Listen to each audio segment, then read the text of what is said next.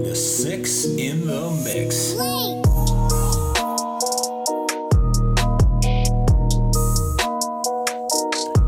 Yo, when this flock comes to talk, pull a chair and prepare. We have six in the mix. When we speak, it's unique, varied views, no excuse for the news to be void of some fun and the truth. Word. We are a band of brothers who met and bonded in college. After starting families and branching out across the United States, we are coming back together to strengthen our relationships through the podcast platform. We call ourselves Six in the Mix, talking faith, family, sports, and politics. Join us on our journey.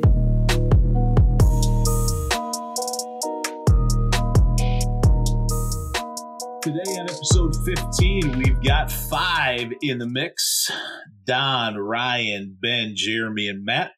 We're going to take a look at some election reflection. We are also going to have six in the mix trivia, which is also going to have an election focus. Calling your shot, I think, is going to focus on NFL and who's going to be the last team standing. Got the feel-good story of the week by Ben, and then Jeremy's going to be sharing his testimony in Fix Your Eyes. So for election reflection, I'm going to turn it over to Don. All right, gentlemen. So we've come to our first weekend. We made it to the first weekend after the 2020 election. I am still in the bunker, and I've just barely made it out.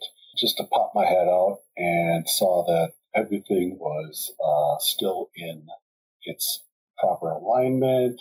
Traffic was being handled as normal. I was able to go in and out of the store without any issues. I don't think there have been any riots in Minneapolis. Of course, I have been kind of in the bunker, so it's been kind of hard to tell. But although the media, from what I've understood, is the media has called the election, but technically it still isn't over. The certification of the election results has different deadlines by state, as I've learned. I just checked. I think the latest state certification that needs to be entered is on December 11th, is California. And, of course, this is all pending recounts and all that good stuff. So the litigation of the election results is going to make everybody's head spin, I'm sure. And to state the obvious, it'll depend on the evidence that President Trump has as far as the ballot tampering, as he'll no doubt allege. As my wife and I watched, and most of the time we watched from a distance, the election results in the days that followed, we were sick to our stomachs a little bit at times. And it wasn't because Trump was appearing day after day to be losing ground, but because the way in which we saw our democracy being illegitimatized.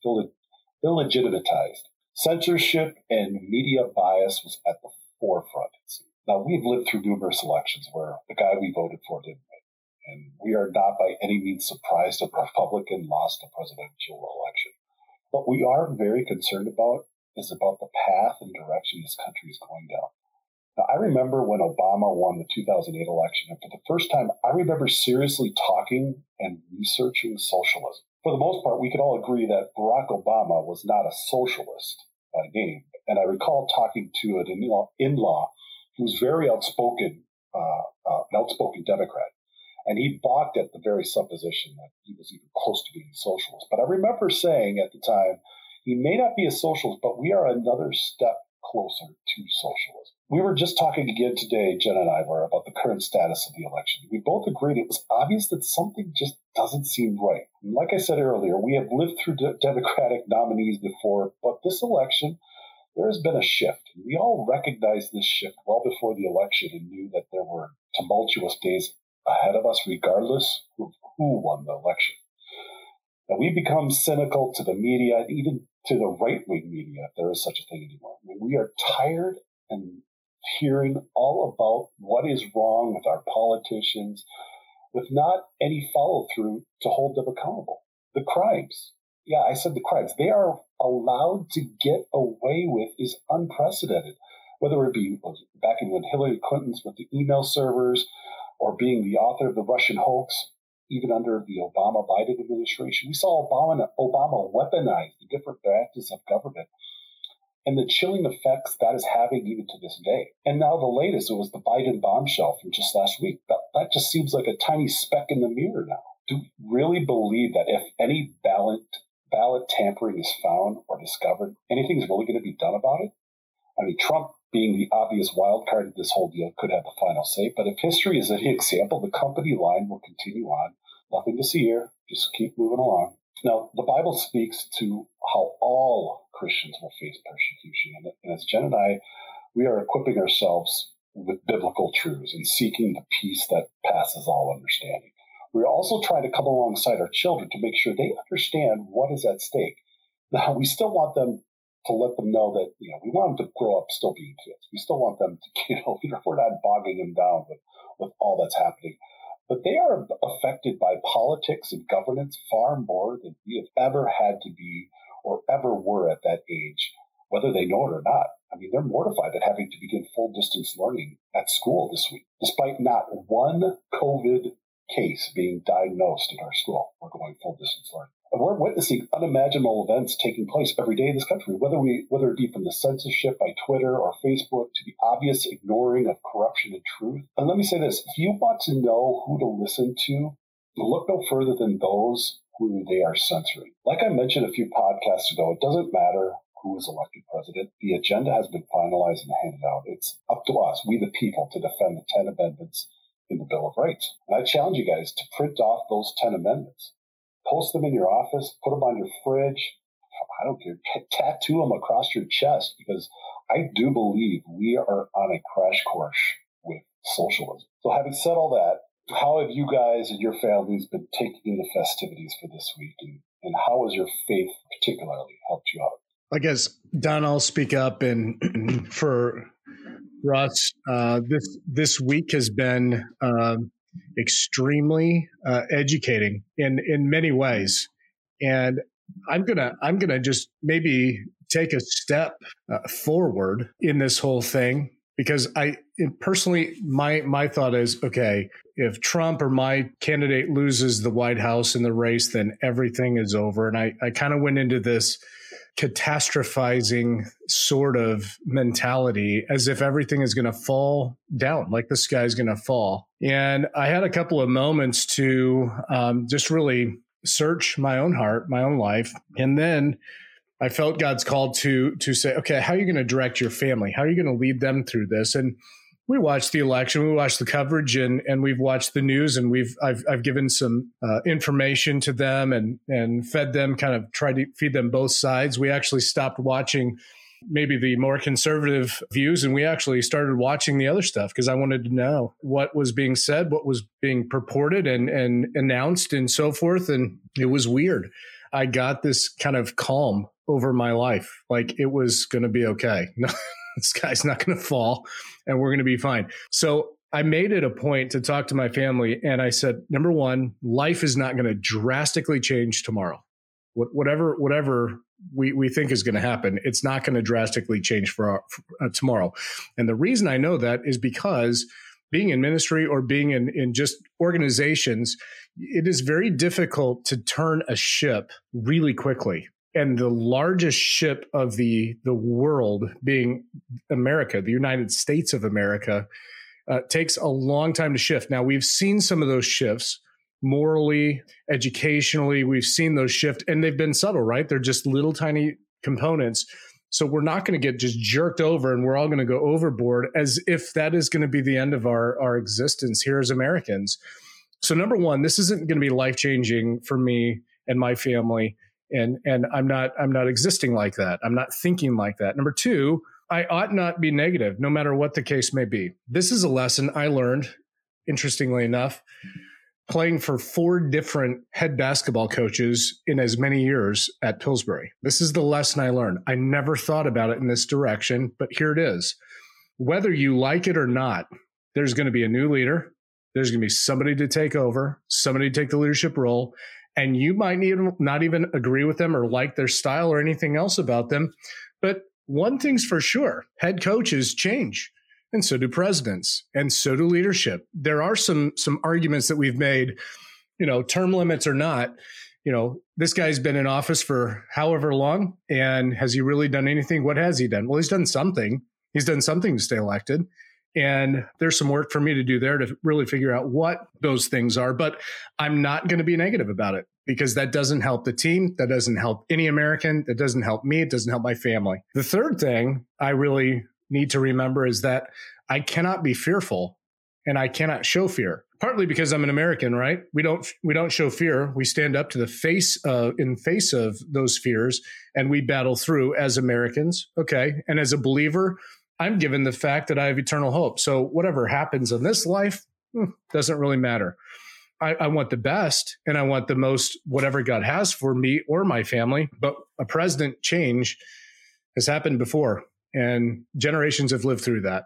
Fourthly, this is an opportunity to learn the Constitution, the Bill of Rights, what those founding documents say, to teach that and to integrate that into my thinking. I found that I am so ignorant about these things because I don't pay attention. I don't spend time thinking about these things on a daily basis, and shame on me for not doing that. And no, I'm not a history major like, some of you all in this group, but it doesn't take a history major to do that. That's just common sense. We should all do that. And to help my family and help myself learn and be able to articulate these things better, I got to take this as an opportunity to do that. And Biden, as he made some announcements about being president-elect, said this, quote, he asked the American people to, quote, come together as Americans. My question is to myself, can my family? Is that possible? And if it is possible, where does that start? And it has to start with me. So even though we have some challenges out there in the courts and other things, don't know what's going to happen there. And I think I see the leanings of what's going to happen, but I don't know the end of that.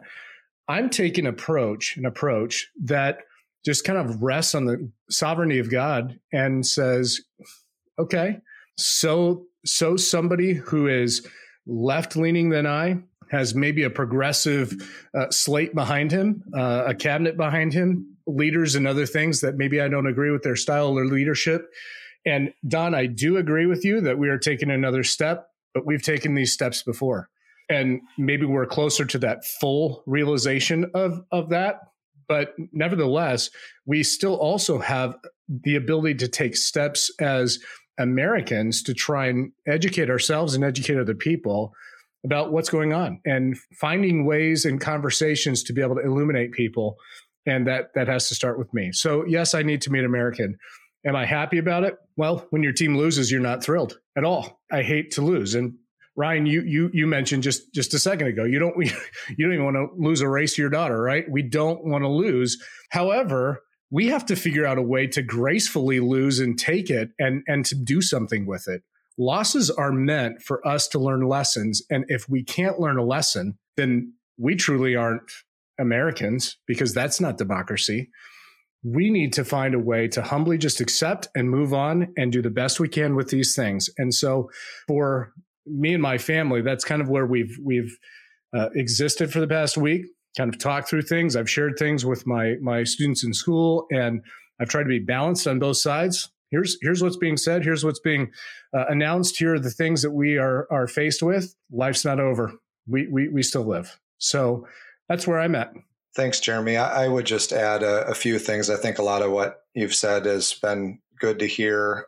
So for me, I work in municipal government. So as I've watched the news and heard about all the accusations coming from the president and other conservative sides about being convinced that there's voter fraud going on, I think to myself, from my personal workplace and what the individuals are like that are in charge of elections. And I think about what goes on in Olmsted County and what I know personally, the people that run, that tally the votes and bring in everything from the precincts in Rochester and add up who the winners and losers are on election night. And these are people that work for local government, whether it's city or county government. And they've been doing it for 10 or 20 years. They are not individuals that come in and just run an election and they bring all their sabotage attitude with them. They are people that are public servants that are their whole goal at the end of this is to do it accurately and to the best of their ability and accomplish the task that's been set before them to run an election.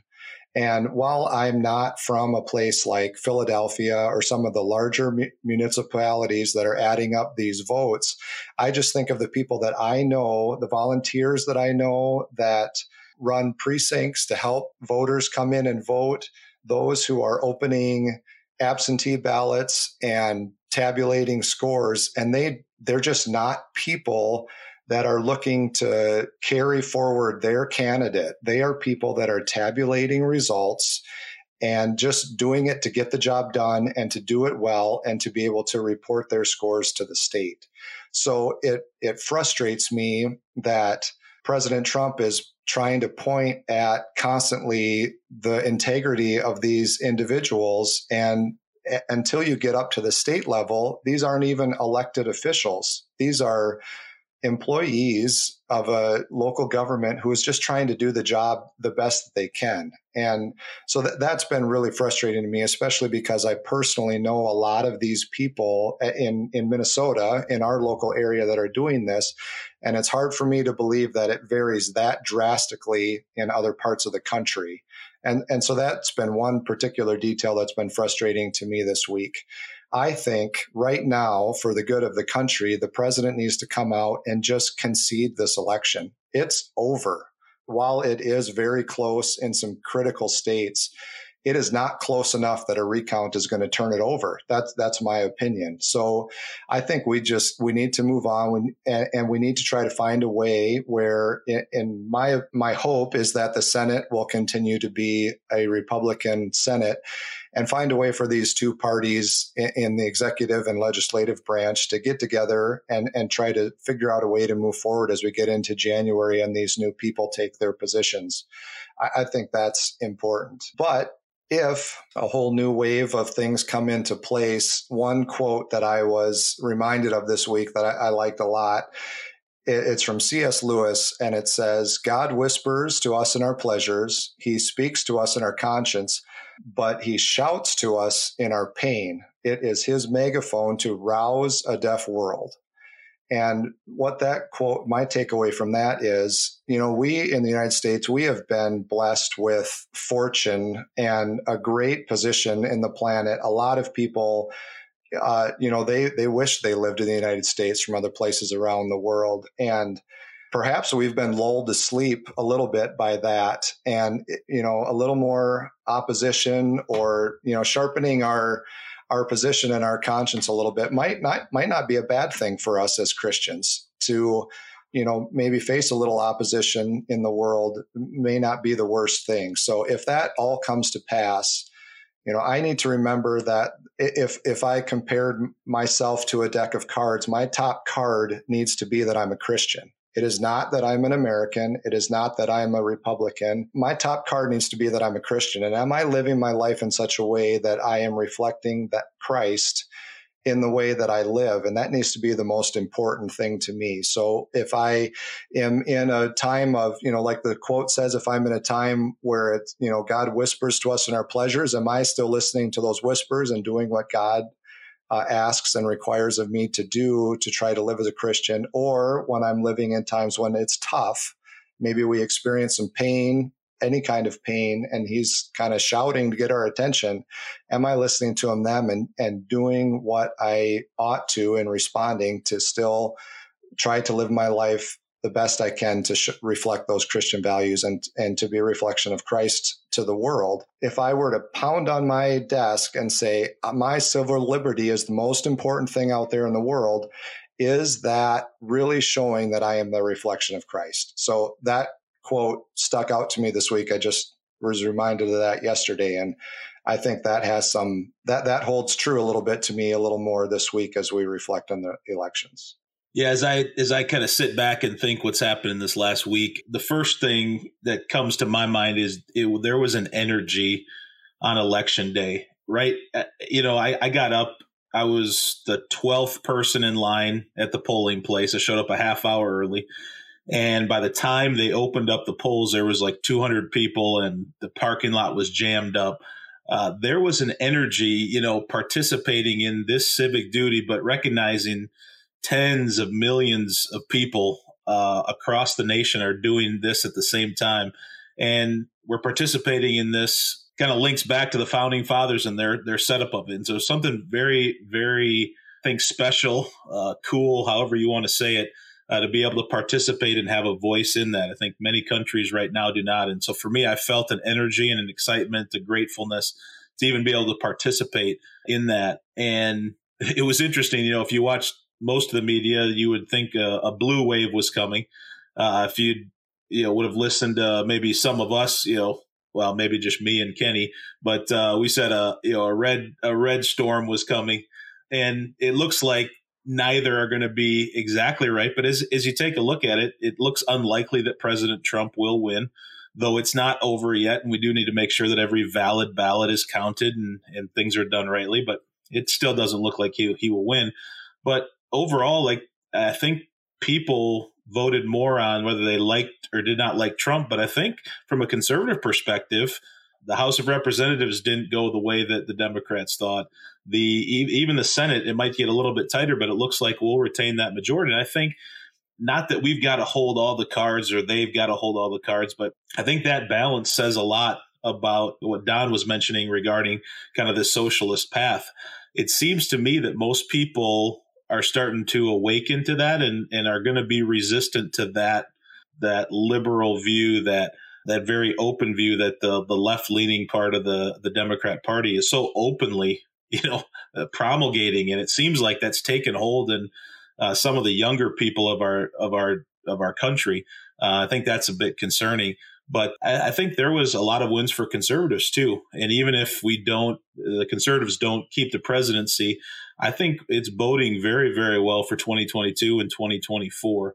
As we were talking about this with our family, I was reminded, and we talked a little bit about Daniel, and I was kind of thinking about Piper's article too, right? So, we kind of interacted on that a little bit. And it was interesting in the book of Daniel, Nebuchadnezzar was this high and mighty king over everything, and he exalted himself above all. And God humbled him, right, for 7 years, turns him into like he was an animal, and he ate from the grass and he drank from the fountains and the streams. And God humbled him and then restored him to his power. And Nebuchadnezzar learned a mighty lesson. But his son, you'd think his son might see your dad eating food, not at the table, not the king's table, but at the stable, at the king's stable, because he was acting like an animal. You think his son might learn something? Not really.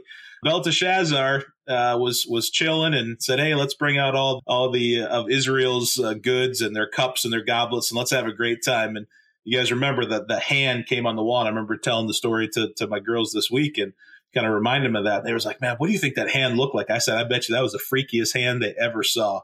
I would love to see a video replay of that. But ultimately, Daniel kind of hinges, the whole book kind of hinges on that one verse where it says God rules and reigns in the kingdom of men.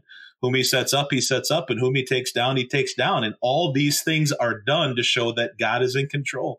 And Jeremy, I think I resonate with what you're saying. There's and even Ben, what you were saying as well, like these things, though we're going up against them. And Don, I appreciate you sounding your concern and voicing that we need to understand these things. But this might be the very thing that does bring, Christians back to the heart of God, and maybe a little bit of pain, a little bit of discomfort might be the very thing that will help expose some of the softness and some of the mediocrity and lukewarmness that's definitely rampant in the church, in my opinion. So it'll be interesting to see. I will point back to the 2000 election. Now the media said, "Hey, Gore won. It's great." And then in December, things flipped. Now it's a little bit more complex this time around, but it's not like there's not a precedent for things to change. But anyway, those are some of my thoughts. So, Matt, are you saying that Trump will be like Nebuchadnezzar and be reelected in 2024 after he eats grass for a few years? I think there's definitely a possibility for that. I think he could come back strong, and he's not a normal political candidate, right? He says what he believes. He says it's all bravado and such, and I think it's really helped. It's helped change some things for the positive, and in some cases, it's alienated a lot of people. But he did for conservatism what I do not think any other conservative candidate, political lifer could ever do. and he turned the tide in a way that I hope will help rise up and maybe give a passion and an energy behind conservatism, not this bland, blah, yeah, I'll have butter on my toast type political thing from the Republicans. We don't need that. We need fierce leaders. We need, back to C.S. Lewis, we need an Aslan. We don't need somebody who's in the middle. We need a lion. I'm not saying Trump is Jesus or Trump is Aslan, so don't post comments on the Facebook page to that effect. But what I'm saying is he came in and did things quite a bit differently, and I think he kind of paved the way a little bit. And I think those ripples will be felt for many, many years. I think that's exactly right. I listened to somebody saying Trump has shown the Republicans the road to success in what to do when he did things right, but he also has shown what not to do in many ways as well. So if a wise Republican running in future office can see, hey, these were good steps he took policy-wise, do it. And yet there's a personality side of him, a communication side of him that needed a lot of fine tuning. And so I think you're right there. I guess just to reflect from my point of view, my family's point of view here, and I appreciate what all of you have said so far. I think I came away probably the one word to describe my reflection on this election is confused. It's just, I'm confused. You all have mentioned it so far. If you listen to left-leaning media, it's going to be a blue wave. Right-leaning media, Trump landslide. Well, yeah, like Matt said, none of that happened. And then you look at the candidates and you say, wow, we've talked about this before too, but how for president of the United States are we down to these two guys? I don't understand that. I don't understand how you go to sleep Tuesday night and Trump has a sizable lead, and then you wake up Wednesday morning and it's gone. My oldest daughter, I was asking for her reflection on it. She's getting to the age now as an 8th grader. She's picking up things pretty well, comprehending, following. She said, yeah, that seemed a little fishy to me that Trump had such a large lead Tuesday night and lost so many votes, or Biden picked up so many votes going into the next day. I said, yeah, it's a bit bizarre. My youngest daughter, not affected at all by the election, so she's in a good place. For Erin, my wife, she's a little discouraged. I think it is easy to come away maybe with some concern. I think there are Christians who come away with fear.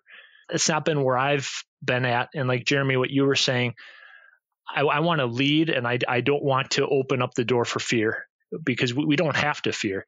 One of the Psalms that has been on my mind this week is Psalm 121, where the psalmist says, I will lift up my eyes unto the hills, from whence cometh my help. My help comes from the Lord who made heaven and earth. And, that's probably a pretty familiar psalm. But the last verse of that, verse 8, says, the Lord shall preserve thy going out and thy coming in from this time forth and even forevermore.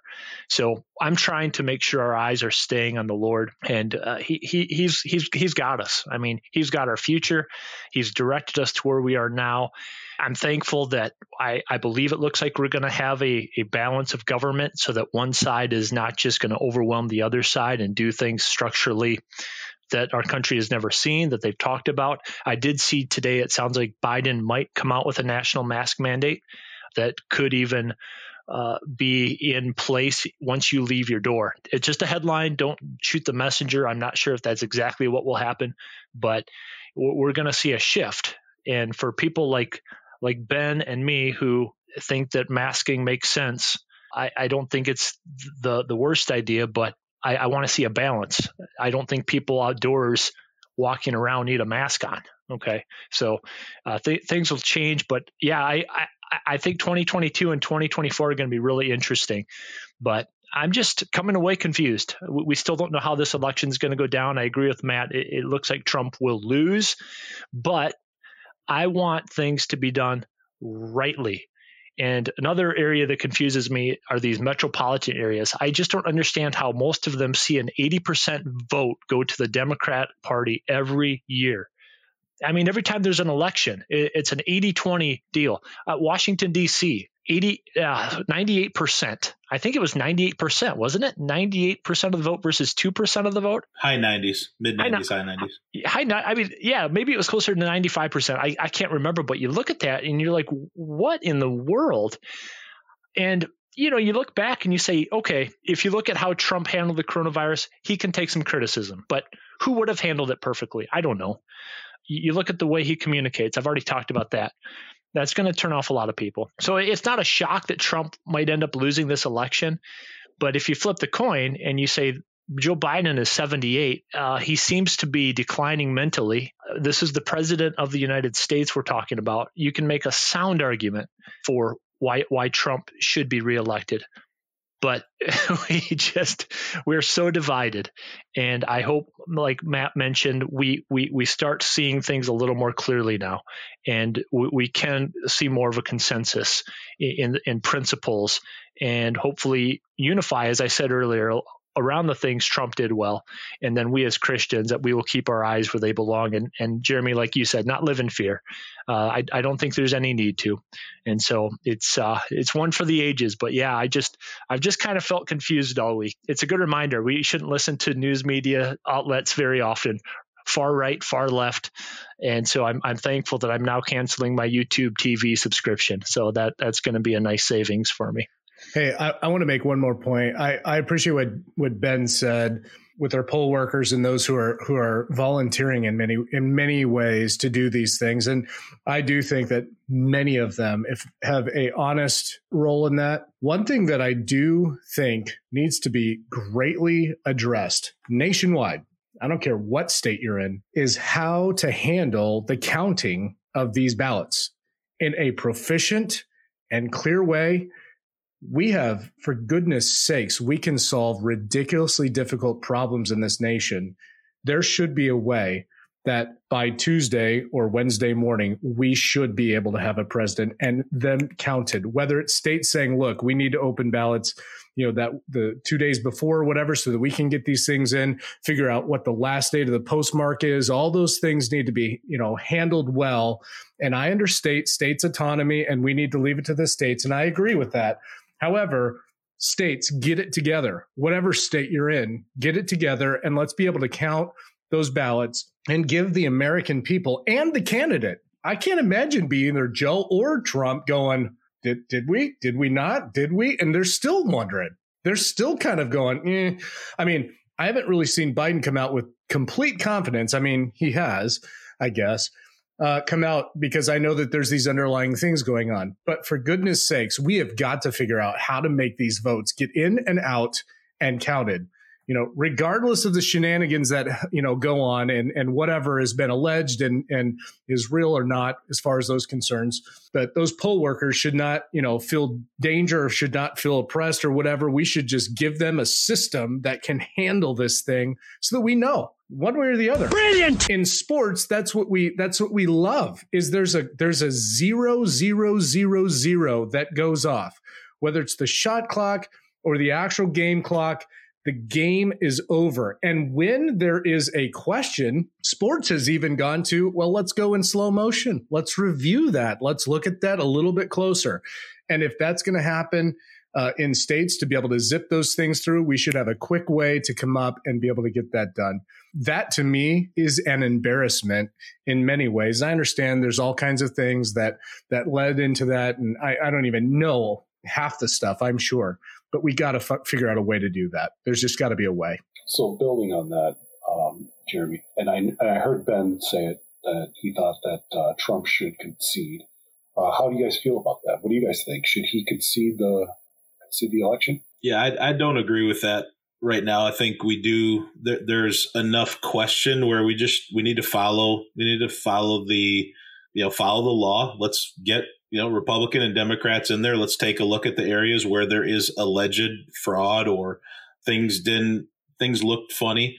We need to figure that out. I don't think there's nothing says we've got to know by, the night of the election or the day after. So I think we take our time, we do it right. Let's get every correct vote counted. And then the tally is what the tally is. So I don't think at this point, I don't think it's responsible to concede the election.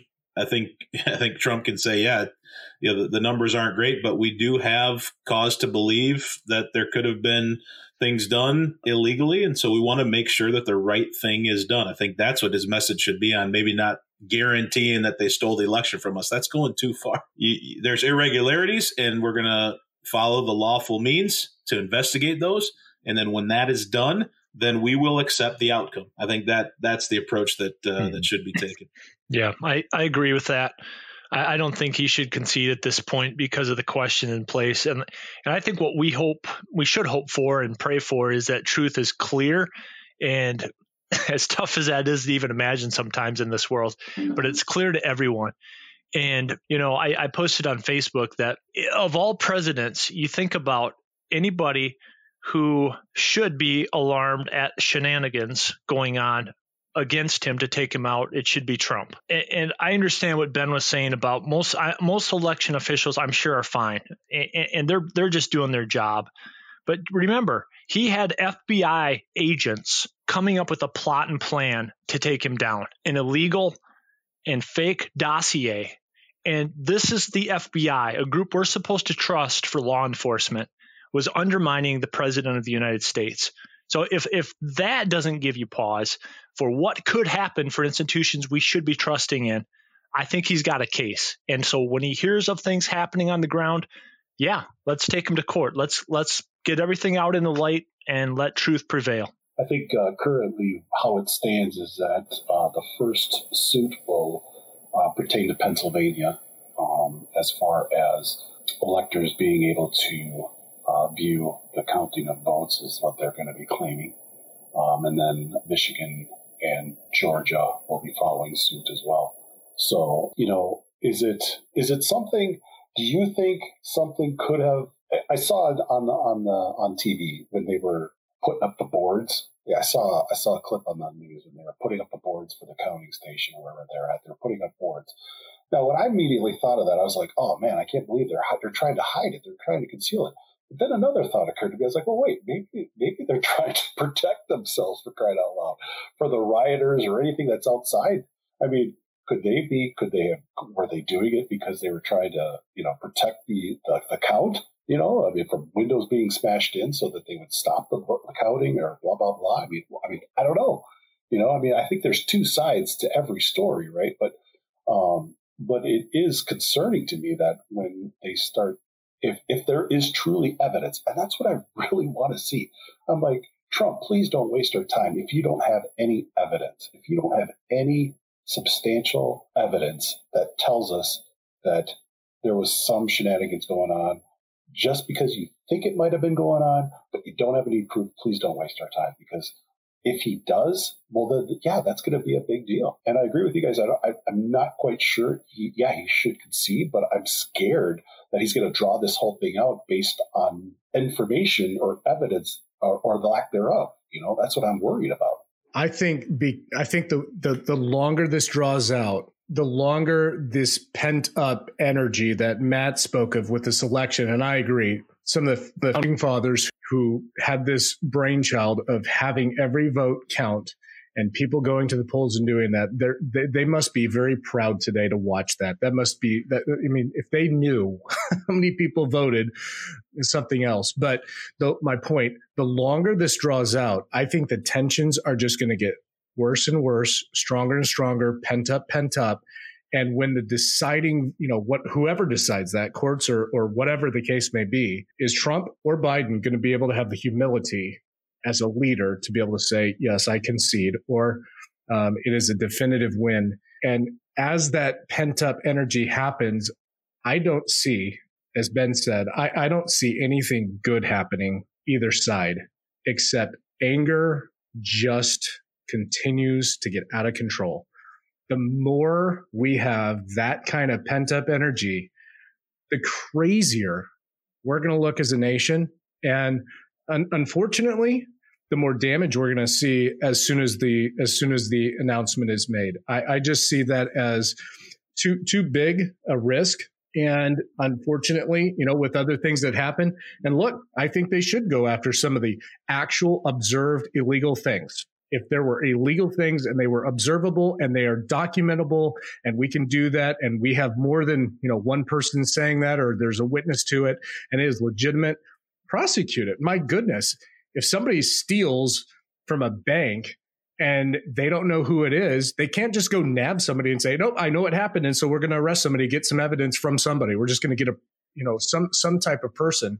But undisputed evidence is an important thing. And then that's what kind of speaks to the whole thing. All of a sudden, that there's accountability, that there's going to be people watching, that there's going to be audits. All of these things need to be set in place. And it just it puts everybody at ease. Their vote's going to be heard. Everybody's going to count. And in a right and appropriate way, it alleviates the tension of our nation. I'm already not looking forward to the transition of power. I think it's going to be peaceful because we've done it peacefully every single time. And I love watching it on television, watching the president leave and the new president coming in and assuming his office. That's a beautiful thing. What a powerful thing to the world, an absolutely powerful thing to the world. But we better have somebody or an election that is good enough, that has enough integrity to it, that even the party that lost or the people who did not vote for that can confidently say, he won. This person won. She won. Whoever the candidate might be. It needs to be that transparent. And I think we're going to build this massive fire and pent up explosiveness, both sides. I don't think you can say one side or the other. I think it's both sides that will have this. And I'm not looking forward to that happening. And for that, I want it expedited. I want it quick. Yeah, all I've got to say to that, Jeremy, is I agree. We need it. Hopefully, even this week, we get a clearer picture. And I don't think Trump is going to win in the end, but let's say the courts somehow make it possible. I'm trying to figure out, do I move in with Don into the bunker? But then I realize he's in the Twin Cities, and that mayor in Minneapolis just lets everything go. So maybe I don't want to head to the Twin Cities. What makes you think my bunker's in the Twin Cities, brother? Brilliant! Oh, that's a fair point. There's a fair point. Yeah. Sorry. Just an assumption, I guess.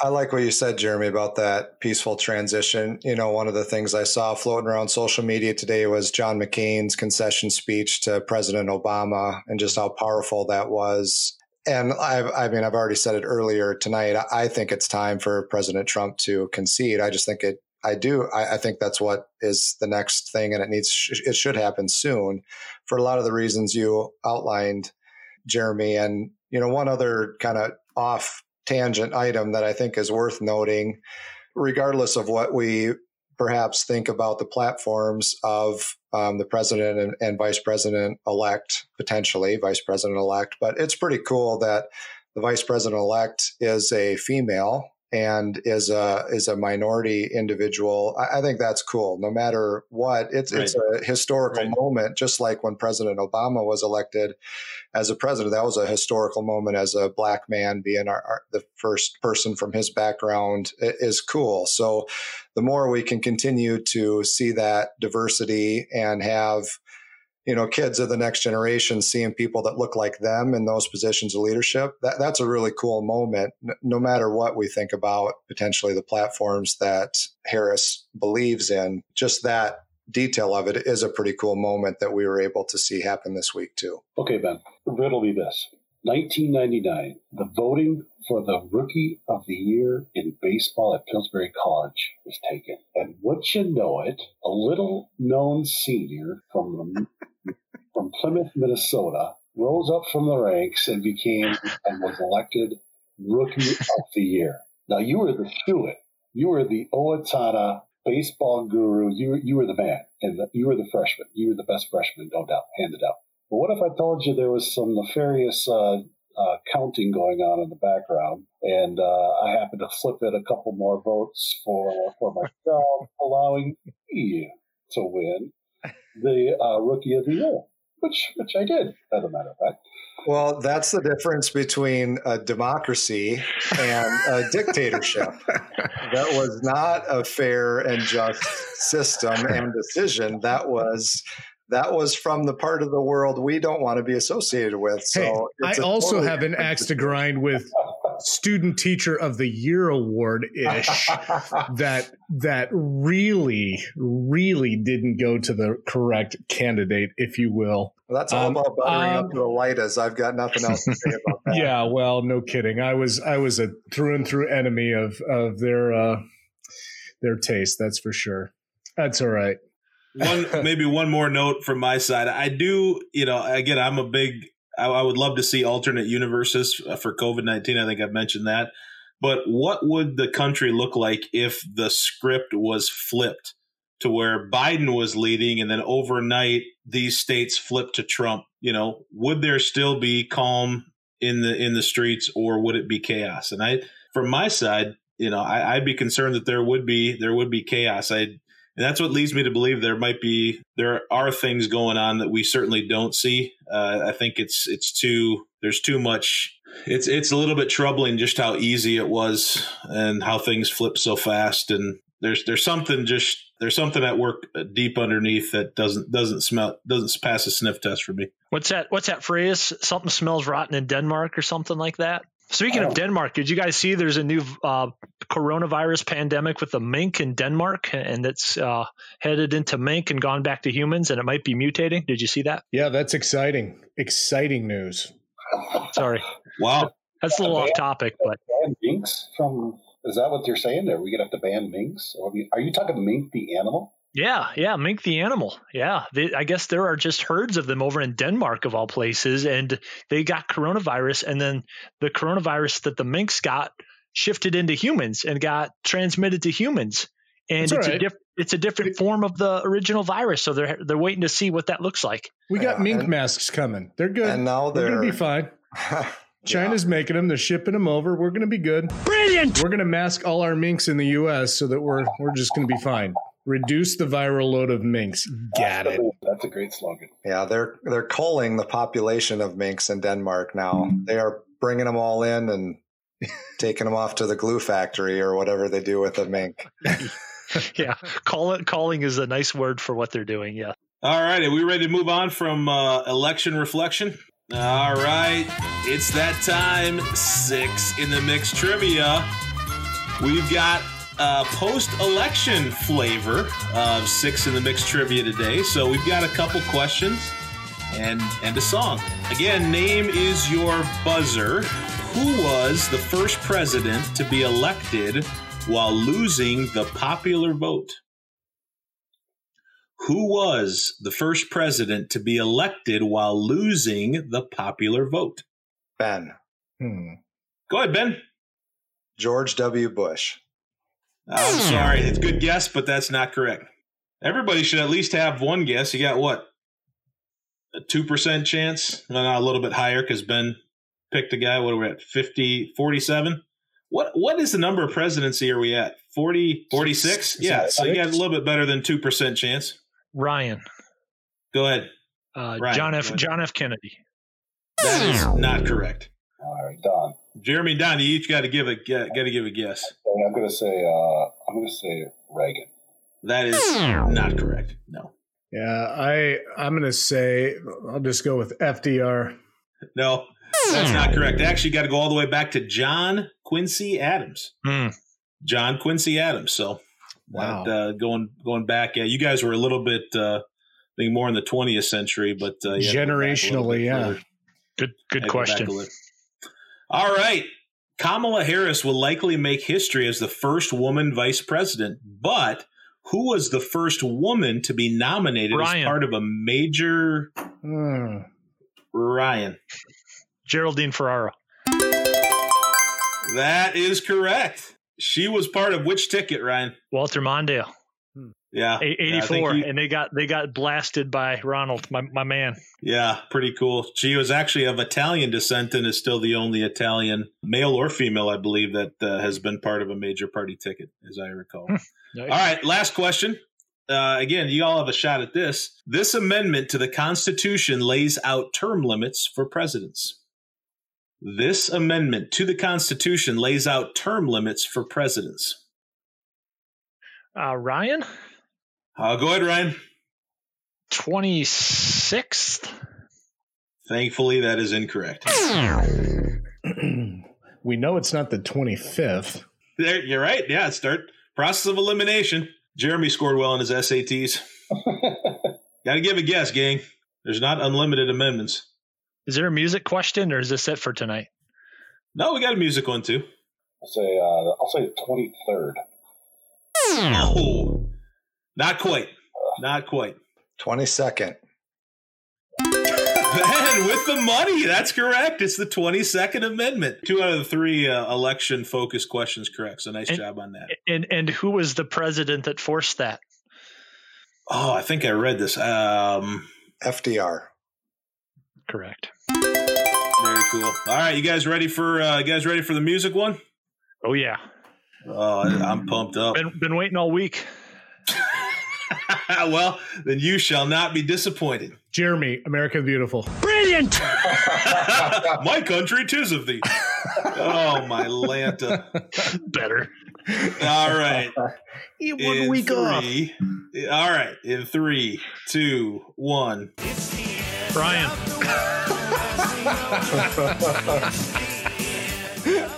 Ryan. It's the end of the world. REM. That is an incorrect title. I'm so silly. That's an incorrect title. Everybody else care to wager a guess on what the title of that song is? Just continue the lyric, gents. It's the end of the world as we know it. And I feel fine. And I feel fine. Who is it by, Ben? REM. Ben, you are doing well. Yeah, I totally beat you, Shafe, by about a fraction of a second. My number nasty is got some movement on it today. Well, what? Okay, so what's the full title? It's the end of the world as we know it, and then in parentheses, and I feel fine. Longer. But because as believers, we can't. That was more the funny side. I do have an actual song, so maybe some redemption. Some redemption. Oh, that one doesn't count. It does. No, if you would have gotten it right, it wouldn't have counted. Anybody else got it right, it counts. Yeah, and don't worry, Ryan. I'm still sharing my points with everybody. So that's right, like a good liberal. All right, perfect. The focus of this song is one that we should have as Christians. So I'm not sure. I don't know if that'll necessarily help you, but a great tune. And here we go in 3, 2, 1. Another one of the great intros of all time. Ben. Oh, please, Ben. Do it. What do you got? Our God is Greater by Chris Tomlin. Yes! Yes! For extra credit, Ben, where was this version recorded at? Target Center. Dang it, no. This was actually at Red Rocks out in Colorado. That amphitheater. Really? Has anybody seen him in concert at all? No. If you guys have not seen the video for that Chris Tomlin, Our God, out at Red Rocks, it is cool as rip. Check it out. And again, the whole song is that it'll give you a good perspective too. The bridge especially. If our God is for us, then who could ever stop us?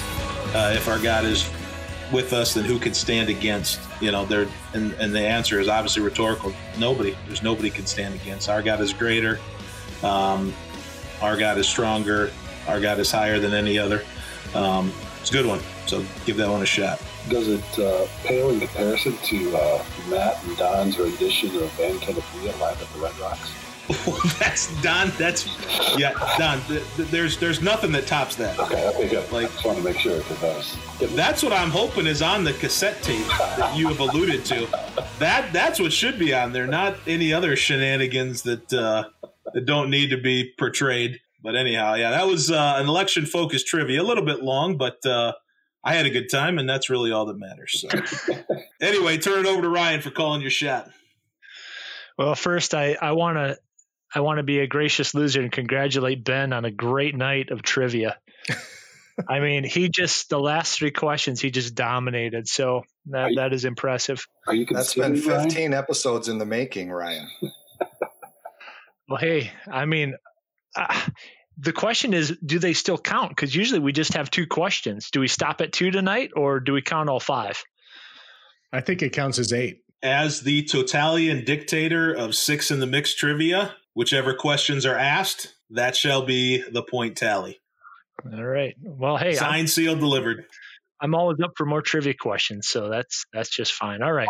Speaking of trivia, did you guys hear Alex Trebek passed away this morning? Yeah, I did hear that. Yeah, I don't know if I told you guys this. You've given me enough grief for being a nerd bull, but one of the things I used to do when I was in my teens is I would come home after school, watch Jeopardy, and write down the questions and answers in a notebook. So that's probably something you probably don't want to let people know about, right?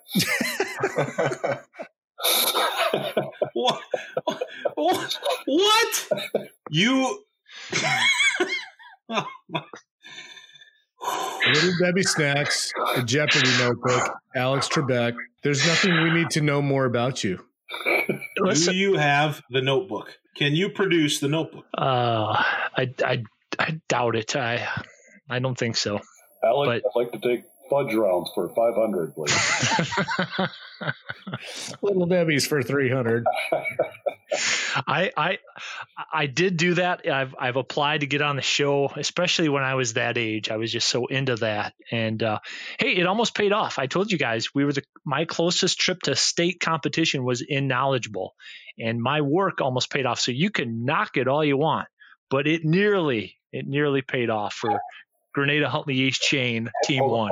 You applied to get on Jeopardy? Yeah, I did once or twice. I tried to. I sent in what I needed to send in to get on, but I guess I was not enough of a winner to do this to make the show. You send in? Would you have to send in a video or how did that work? Oh man, it's been probably 25, 28 years. No, not a video. Yeah, I think it was just a postcard. I mean, there was a slight questionnaire on there. You didn't have to fill out a lot of information. Yeah, way before digital era, of course.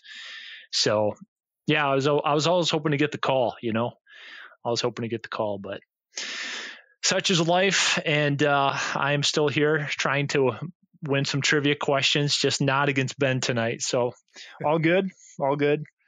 Well, hey, we're moving on to calling your shot tonight, and we are about halfway through the NFL season. We are this week is week number 9, and we also have a prediction we've placed earlier to see if the NFL has a full season or not. So far, those who have said yes, it will be a full season, they are looking good. So congrats to you all, but it ain't over till it's over. But I thought, hey, this would be a good time. We've all seen how teams are faring at this point, and we did the same thing for baseball with calling our World Series champ. So I thought we'd call our Super Bowl champ tonight. So hopefully we've all gotten a good look at the teams in this COVID year, minus a lot of fans. So I will just go. I've written our names down. I'll start off with Jeremy to see in the land of Wisconsin if he's going to stick true to that cheesy state. That would be negative. I'm going to go, and I'm not a fan necessarily, although I think some of the things he has done as a quarterback has just been phenomenal. But I'm going to go and stick out a little bit and go with Tampa Bay. I think Brady and his passion to play, I'm almost hoping that he wins just because and gets the chance to go to another one, just because that in my mind would validate what he has done in the past teams and with Belichick. But even without the coaching staff and without those things, if he can attain that as an athlete coming in for a first year player or with a first team, a new team, the first year here, to me that would be the ultimate challenge. And I don't see him like other stars where, hey, let's all get together and come to this team. I mean, Gronk is there, I get it. I see it as a true uphill challenge. I think he sees it as that. And it would for me, it would be really fun to see that happen. I think it would be a capstone on his already ridiculous resume. But that's what I'm going with, Tampa Bay. Jeremy, would you change your mind if you knew they were losing 31-0 to the Saints right now? Ouch. Yes, he will. No. Choice number 2. Going with it. Are they really losing that bad? Yeah. Here's one thing that's interesting. I just don't miss football. I've been watching it a little bit here and there, but I am not missing football. I'm not missing the NBA. I'm not missing. I hear tidbits of it here and there, and if I'm there, I'm watching games, but I am just not consumed with it. And it's amazing how much time I've got. Even if I listen to it, I spend my day with more activity and I get more done. That's for sure. But I don't know. Maybe that'll steer back the other way someday. But right now, just enjoying it. But no, I'm going with Tampa Bay. All right. Way to stick to your guns, Jeremy. Well done. I'm going to head over to our buddy in Cleveland. I'm guessing he's going to go with the Brownies. Matt? Not so much. Though they are improved. It's been fun to see them on the at least over 500 for sure. I don't watch a ton of football either. I watched the Vikings game. I may regret this calling your shot, but the Vikings are running the ball like people possessed. Brilliant! The defense today was opportunistic. Brilliant! Please don't.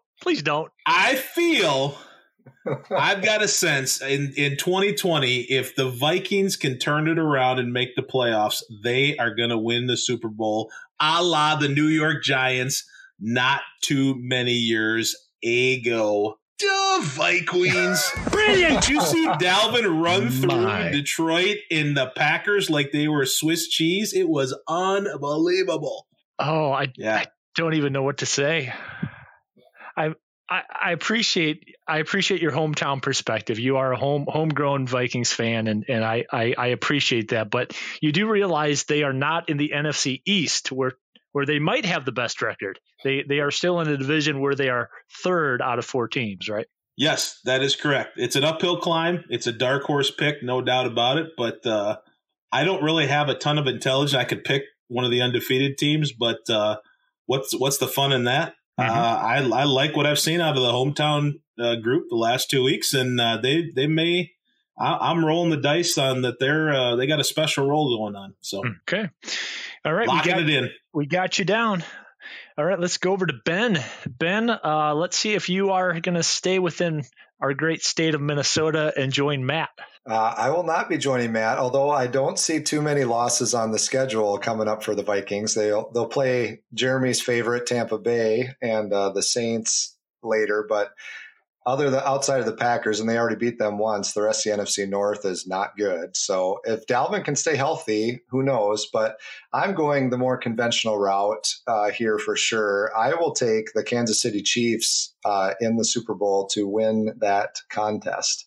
I don't think that now that Andy Reid has finally figured out how to win a Super Bowl, I think he'll be back, and I think he'll win another one this year. And Patrick Mahomes is a unbelievable talent, and he's got a ton of offensive skill players around him. I just think there'll be too much, and they'll win it this year. All right.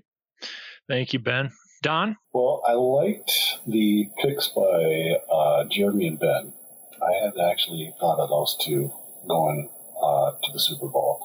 I think just based on what they said, talked me out of it. So I'm going to go with the Steel Curtain. Pittsburgh Steelers. I'm going to take it off. That was my choice number 2, Don. I think that's a good pick.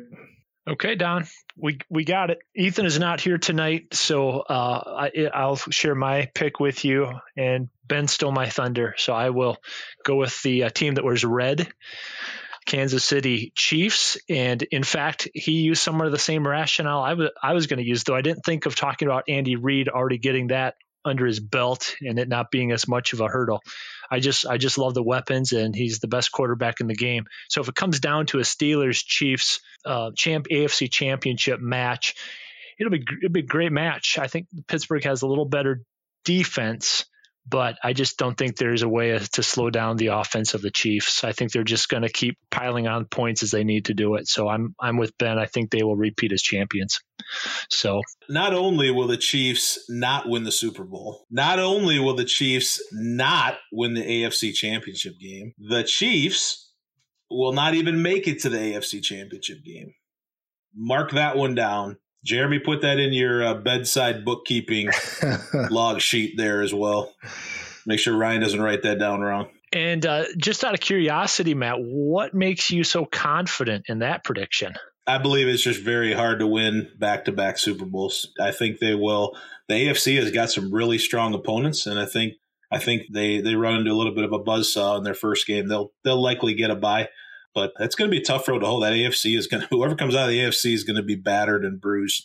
That'll be actually pretty fun to watch. Yeah, you're right. It is tough to repeat. One of the teams that's been playing really well lately actually is the Miami Dolphins. I think they won their 4th straight today, and they just started playing Tua, their number 1 draft pick. So he's looked decent, and won 4 in a row. So you usually think AFC East Patriots. Right now it's the Bills on top, but Miami's climbing their way up, and that's a defensive-minded coach. He came from New England, so they'll be a team to watch. I would say if I had to, obviously my homer pick, if I could put anybody, as Super Bowl champion, to be the Vikings, but I would literally love to see the Buffalo Bills win it all. Right? I mean, remember back in like the Jim Kelly era, 4 straight Super Bowls, they lost them all. I mean, that's just epic, epic frustration and disappointment. But that's and I live close to Buffalo, so it's fun to kind of feel that energy, and it'd be great to see them. They've lived in the shadow of New England for so long. It'd be great if they really got out, and I think they're going to be a tough team to reckon with too. Yeah, they are the Vikings of the AFC in terms of playoff fortune or Super Bowl fortune, right? Correct. Okay. Well, thanks, guys. I've noted all of our picks, and we'll update some of our calls here in the coming weeks to see how we're doing. And with that, we'll turn it over to Ben for the feel-good story of the week. All right, feel-good story of the week. So I'm going to continue right on that football theme here and tell a story about a pretty cool thing I saw happen in Southeast Minnesota last week. There is a gentleman, a senior in high school by the name of Brody Larson. He stands 4 feet, 4 inches tall and weighs 86 pounds as a senior in high school. So he suffers from or has lived his whole life with Hurler syndrome.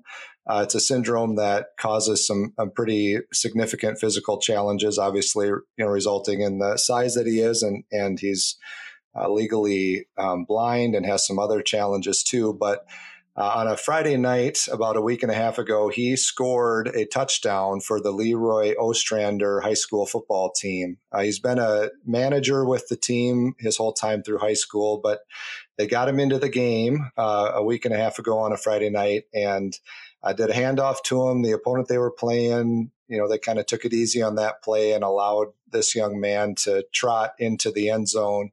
One of his favorite players is Adrian Peterson. In fact, he wears number 28, just as AP did while he was here for the Vikings, and said after the game when they interviewed him, they said that he felt like Adrian Peterson running into the end zone on that play. So pretty cool deal that this kid who's had a lot of challenges in life was able to have the spotlight on him for a moment there and make a memory as a senior in high school, running into the end zone and scoring his touchdown for the Leroy Ostrander high school football team. Ben, is there video on that? There is video on that. Yep, there is. So we could we could YouTube that or Google that, or that'd be kind of fun to see. Yep, I can certainly share that link. I'm looking at it right now from one of the local TV stations that produced that. So, yeah, really cool moment for that guy. And for his parents and the whole community, it was a really cool thing. Yeah, that's a great story. All right, Jeremy, why don't you close us off with Fix Your Eyes? Well, thank you, guys. Over the last couple of days, as I've been kind of thinking about what I should share and how I should share that, I could not help but probably 3 or 4 times specifically just becoming overwhelmed with gratitude and emotion concerning my salvation and how God saw fit to choose me. A wretched sinner, one who is aimed away from him, and yet he called me before the foundations of the world. He adopted me and called me his own. And that is something I'm forever grateful, and why, I do not know. Can't answer that question, but my response to that is to live for him for the rest of my life and to give him everything that I possibly can in every way possible. To start the journey, it was 10 years old. I remember coming home one afternoon, Sunday. Pastor Males had preached. I don't know what he preached about, honestly, but whatever it was struck my heart. We had eaten dinner, and typically we go to my grandparents' house, but this time we did not. We just came right to our home, and we ate dinner, and it was a little bit more informal, just got our meal done, and I actually had to go use the restroom. And so sometimes, you just sit in there and think. So I was literally going to the bathroom, sitting in there as a 10-year-old, going to the bathroom, and God just spoke to my heart, and I asked him into my heart right then and there, right in the bathroom. I came out and I went right to my mom and dad, said, I need to tell you something. I've accepted Christ. Of course, they were excited about that, and that started the journey. I think for the next maybe, year, I was pretty excited about that and kept that close and was growing. And I would suggest to you that from about 11 years old to about 18, maybe 17, 18, you could probably say that I was asleep or I was numb. I was just numb to anything that had to do with God. I heard it all the time, went to church on Sunday twice, Wednesday, was in chapel in a Christian school, had youth group, had people coming and speaking into my life, family, friends, you name it. And I was numb. I had no real desire or joy when talking about the things of the Lord. And probably one of the biggest regrets I have in my life is going numb for those 6-7 years in my life. Through a set of circumstances, God allowed me to enter the state of Minnesota for the first time ever in my life with 2 suitcases, a pillow, and a windbreaker. And I remember going into the Minneapolis-St. Paul airport and being picked up and driven to the campus. And I literally thought, this is crazy, God. I'm not going to stay here. And God also saw fit that I would make some fantastic friends and have me observe and have me watch people live their life out in a Christ-honoring way and with a relationship with Him. And I can tell you gentlemen, that you are part of my story. So let me share just quickly. Don, for you, the thing that I learned from you, probably more than anything other than your voice and how sweet and just amazing that is, especially when you sing, is your meekness. You are a very powerful and quiet person until you need to be loud, until you need to be heard. And your leadership in that, basketball and in the dorm and just in my life has been something that I truly, truly cherish. And I know that God was working in my heart and he knew I needed your influence. And so I've learned meekness from you. Ethan, even though he's not here, who could argue Ethan's integrity? He is a man of integrity. I have seen that over and over again. And the other thing that Ethan taught me and just always had, it seemed like, was just great self-discipline when I did not.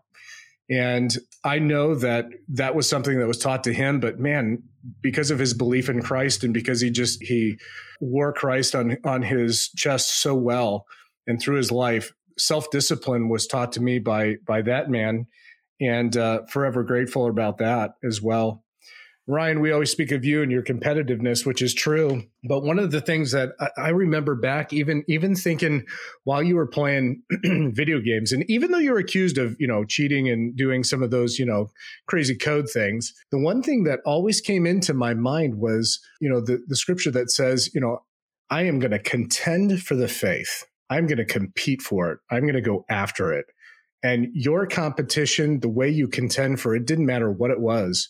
Whether it was the spot in the lunch line or spot in chapel, whether it's the video game or the competitive actual sport that you were playing, didn't matter. Your competition, in my development and maturity, I needed that. And God knew I needed that.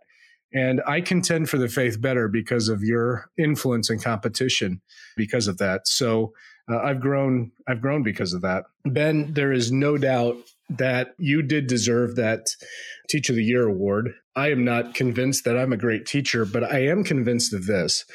Your intellect and your professionalism is outstanding. I mean, as I even have heard you speak, and we've done this Zoom thing for a while, and we've done this podcast, and I'm just I would be nervous working for you as a boss, I think, because you're demanding, but yet you're so professional about it and just makes everybody better on the team because of who you are.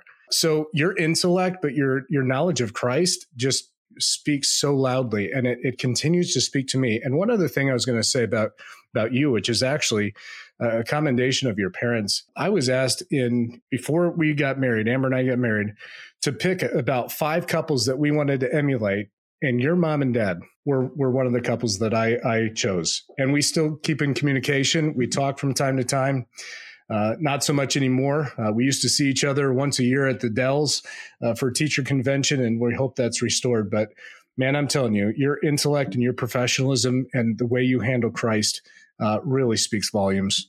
And then Matt, the one thing that always just consumes my thinking about you is that you have something that I put in my own mind, my ethos, if you will, is your total release.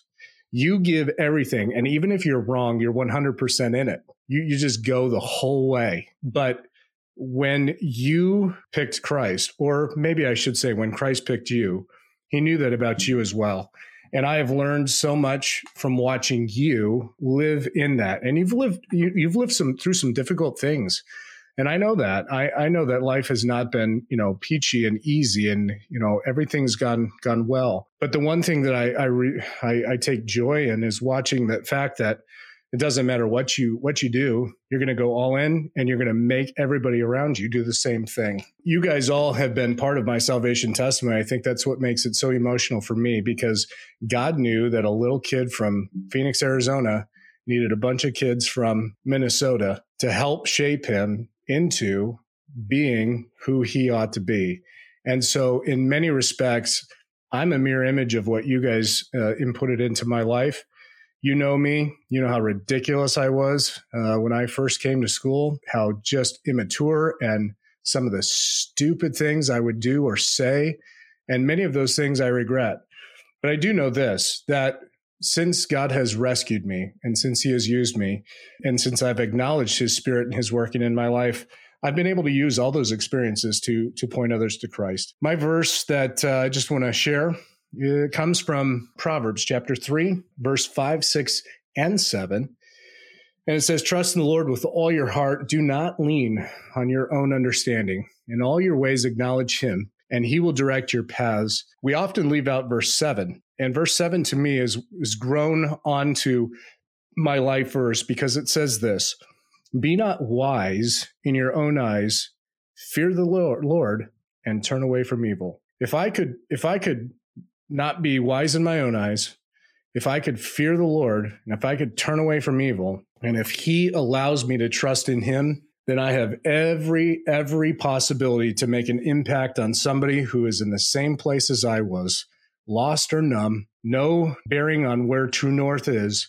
But then because of the fact that there are faithful people, and you guys didn't even really know the impact you're going to have on me, but man, it's been terrific. And I am deeply indebted to you, but I know it's because of the work Christ did in you.